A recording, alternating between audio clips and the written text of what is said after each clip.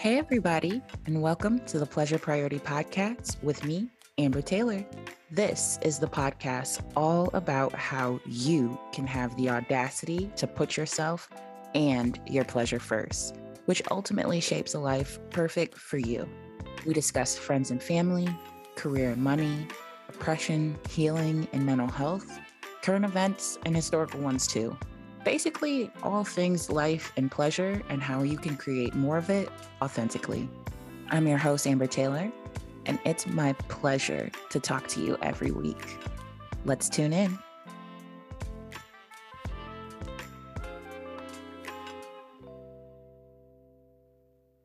Hello, my friends, and welcome back to the Pleasure Priority Podcast.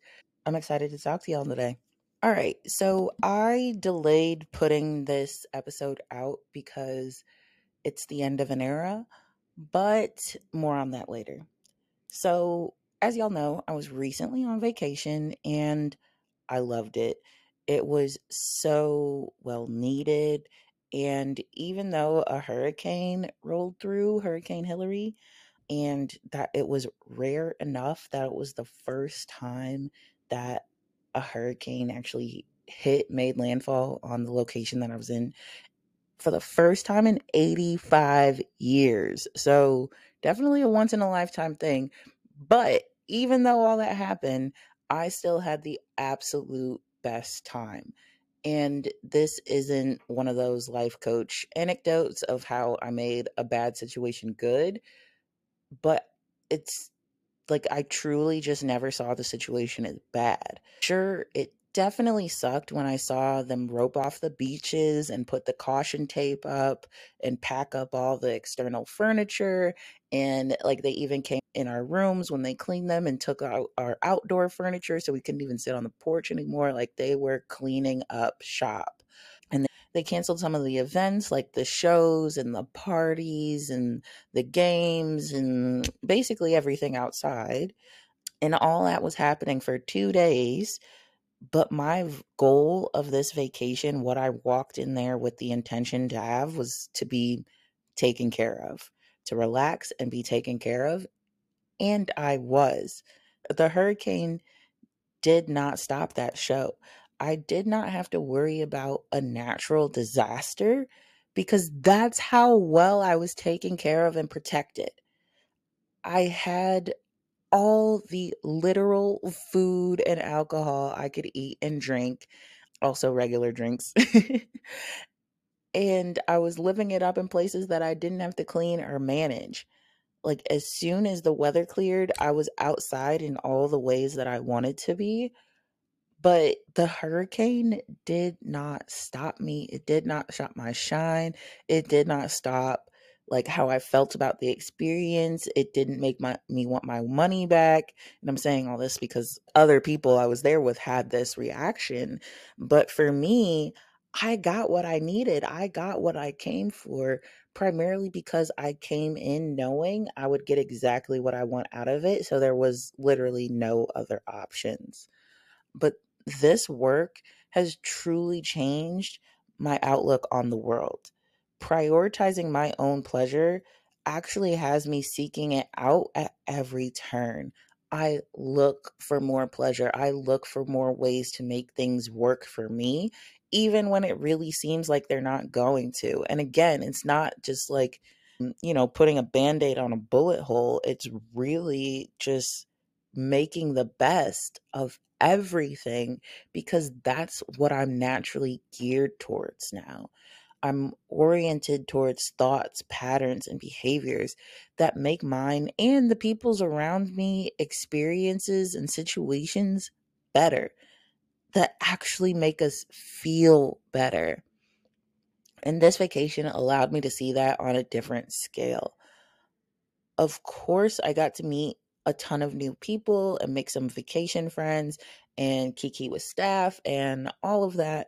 But essentially, I just got exposed to a lot of people with a lot of different circumstances, different lifestyles, and different situations than my own or that I'm normally exposed to or hear about on a regular basis. And y'all, sometimes I forget how dope I really am and how drastically I've been able to change my life until I'm reminded by talking to a bunch of new people. So I'd be talking with these new people, and in these conversations, these folks would hear how I've handled something before or what I think about it now. And I was constantly being told how I was impressive or inspiring simply for how I do life. And the common theme from what people were inspired by was essentially that I wasn't just out here people pleasing in the world. And honestly, yes, I do still people please, but it's just significantly less than I used to and significantly less than most people. And I think that's because I'm not sacrificing my own happiness, my own peace, my own desires, my own comfort, or anything for the sake of somebody else's hypothetical thoughts and feelings, or because that's what's expected of me, either actual expectations or perceived expectations. I'm not fearing a particular outcome if I don't do something. And I'm not manipulating myself or the people around me to avoid the outcome I fear. I've made peace with my emotions and have learned how to hear them and honor the messages that they give me. I no longer feel out of control or at the whim of my emotions. I'm more powerful, disciplined, and flexible than I ever was trying to predict and control certain outcomes and responses. And of course, like I'm still human, still got the good days and the bad days, the pros and cons. Life will never not be 50-50 after all. But I can find myself easily forgetting what life used to be like for me before I engaged this work, when I would engage in people pleasing as a form of self protection and safety, and really thinking that's just how I had to do life. But each of the stories I'm about to share with contain aspects of what I used to experience myself that I just no longer deal with. So, for starters, I talked to a woman that was telling me about her job back at home and how it was a good job, how she worked really hard in it, how she moved herself up the ranks. It's essentially her own company now, but she has so much anxiety waking up in the morning, just even trying to get out of the bed because she's felt trapped in this job for years.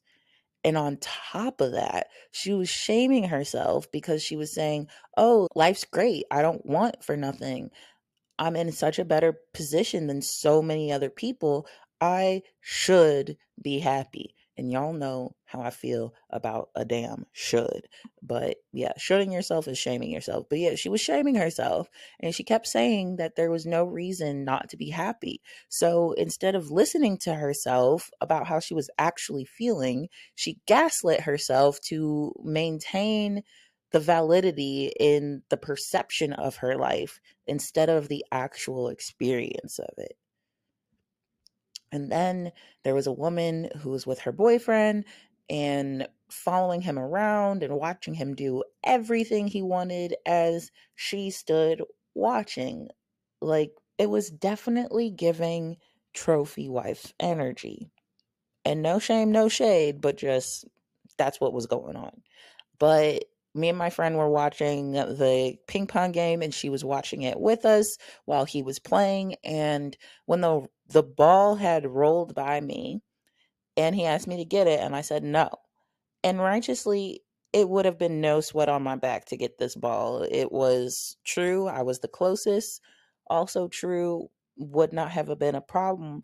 But was most true for me was I simply didn't want to. I had a drink in my hand. I done got this ball about 3-4 times. I'm over it. I don't want to chase a ball no more. So I said no.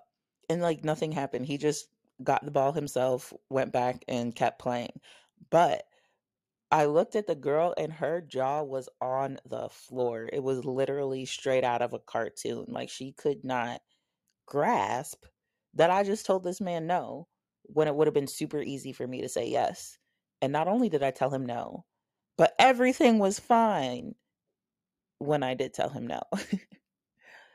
And then there was also a woman who said yes way too much, said yes to literally everything, even if she didn't actually want that thing. Like, even if it was a no for her, even if it was a hell no for her, she was still saying yes.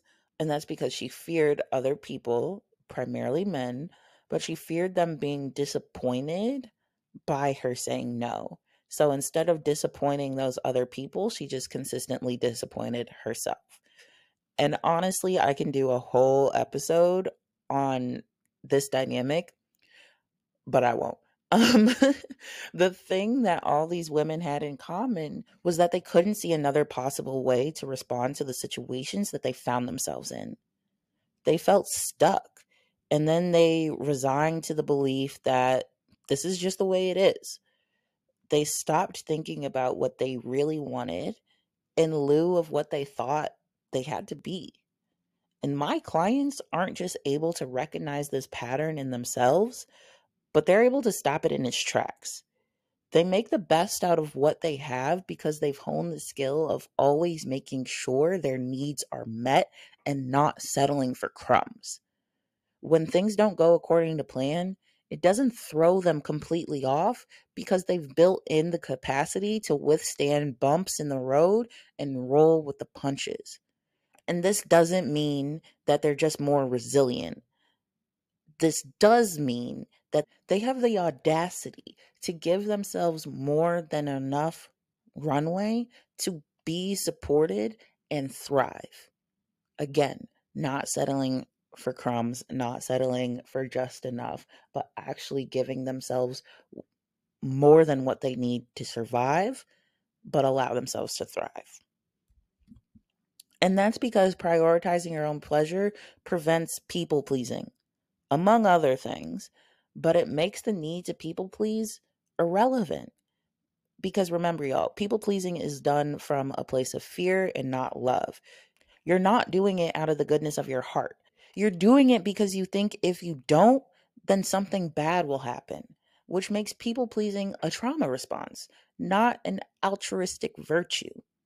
Working with me actually heals that underlying need so you can be kind for kindness' sake instead of manipulations. And for the people who are no longer in the situations where they needed this trauma response to survive, it's time to let it go. It's time to acquaint yourself to your new normal. It's time to get back to being the main character of your own story. It's time to dream again. It's time to create realities instead of settling for them. It's time to put your own pleasure first. I know you can do it. Now, with all that being said, I'm switching some things up. At the top of this podcast, I said it was the end of an era. And it is. Because this is my last weekly podcast episode. I'm changing my cadence to one that lights me and my creativity up even more. We're going to be switching up to seasonal content so I can follow the dopamine and go deep on a single topic, give y'all everything I got, curate the best guests to add to the conversation, and then be done and move on. I'm so excited for this, y'all. It really does track better with my brain, my energy styles. I'm a manifesting generator if you're into human design, and it just works. And honestly, switching to this cadence has been on my mind for a while, but I was stuck believing that I needed to deliver weekly content or else. And I'm not even really sure what that or else was, but it was definitely giving people pleaser energy. Like, I was doing it from a place of fear, not because I really wanted to, but I was scared what would happen if I didn't. So, seeing that, spotting it out in myself, and then asking myself, what do I really want if fear wasn't coloring my options? The immediate answer I got back was go for this. All gas, no brakes. So I will. So, my friends, things are changing, but you still have over 90 unique episodes and interviews to continue to get the goodness of how to prioritize pleasure in your life across all aspects of life until the next iteration of the podcast drops.